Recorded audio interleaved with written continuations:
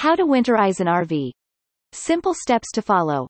Whether you're an occasional camper or a full-time RV enthusiast, winterizing your rig is essential for preparing for the colder months. The RV may suffer mechanical, hardware, and cosmetic damage during winter without proper preparation. To avoid such a disaster, you need to learn how to winterize an RV. Winterizing a trailer is a process that can be a bit overwhelming, but it's also one of the most important things you can do to keep your rig in tip-top shape. How to winterize an RV. A detailed guide. RVs are tough, but they're not invincible, and winter can be hard on your vehicle. They have plenty of nooks and crannies where moisture can set in and damage valuable components. Follow this winterizing guide if you want to make sure your RV is ready for whatever Mother Nature throws at it this season. Necessary tools for winterizing a camper. A power drill. Anode rod, plastic plug. 1 set of open-end wrenches, 2 crescent wrenches.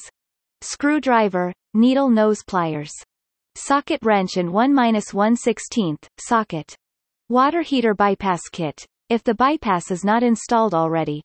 Siphoning kit, if not equipped already. 2 to 3 gallons of non-toxic antifreeze. Flashlight.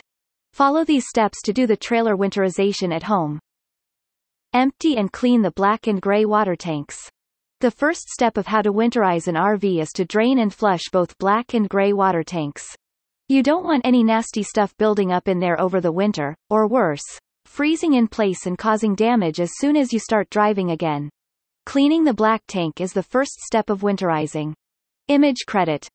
RV Geeks, YouTube. There are some dump stations where you can empty these tanks for free.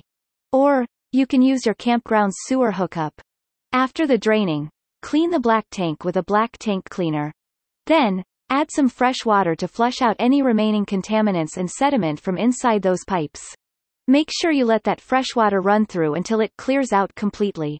Some RVs don't have a built-in flushing system. Using an external system is the only solution in that case. Flush the water heater. You may think that draining the water tanks is enough. But the water in the water heater can freeze and crack it. To make sure your heater is safe during the winter, drain all of the water out of it. For safe disposal, turn the heater off and let it cool down and release the pressure built inside. When it cools down, connect the city water hookup to your camper, remove the anode rod, drain plug from the heater, and open the pressure relief valve to let the water drain out. After that, switch the pressure on for 2 to 3 minutes to flush out the dirt and sediments. Keep the rod, plug removed in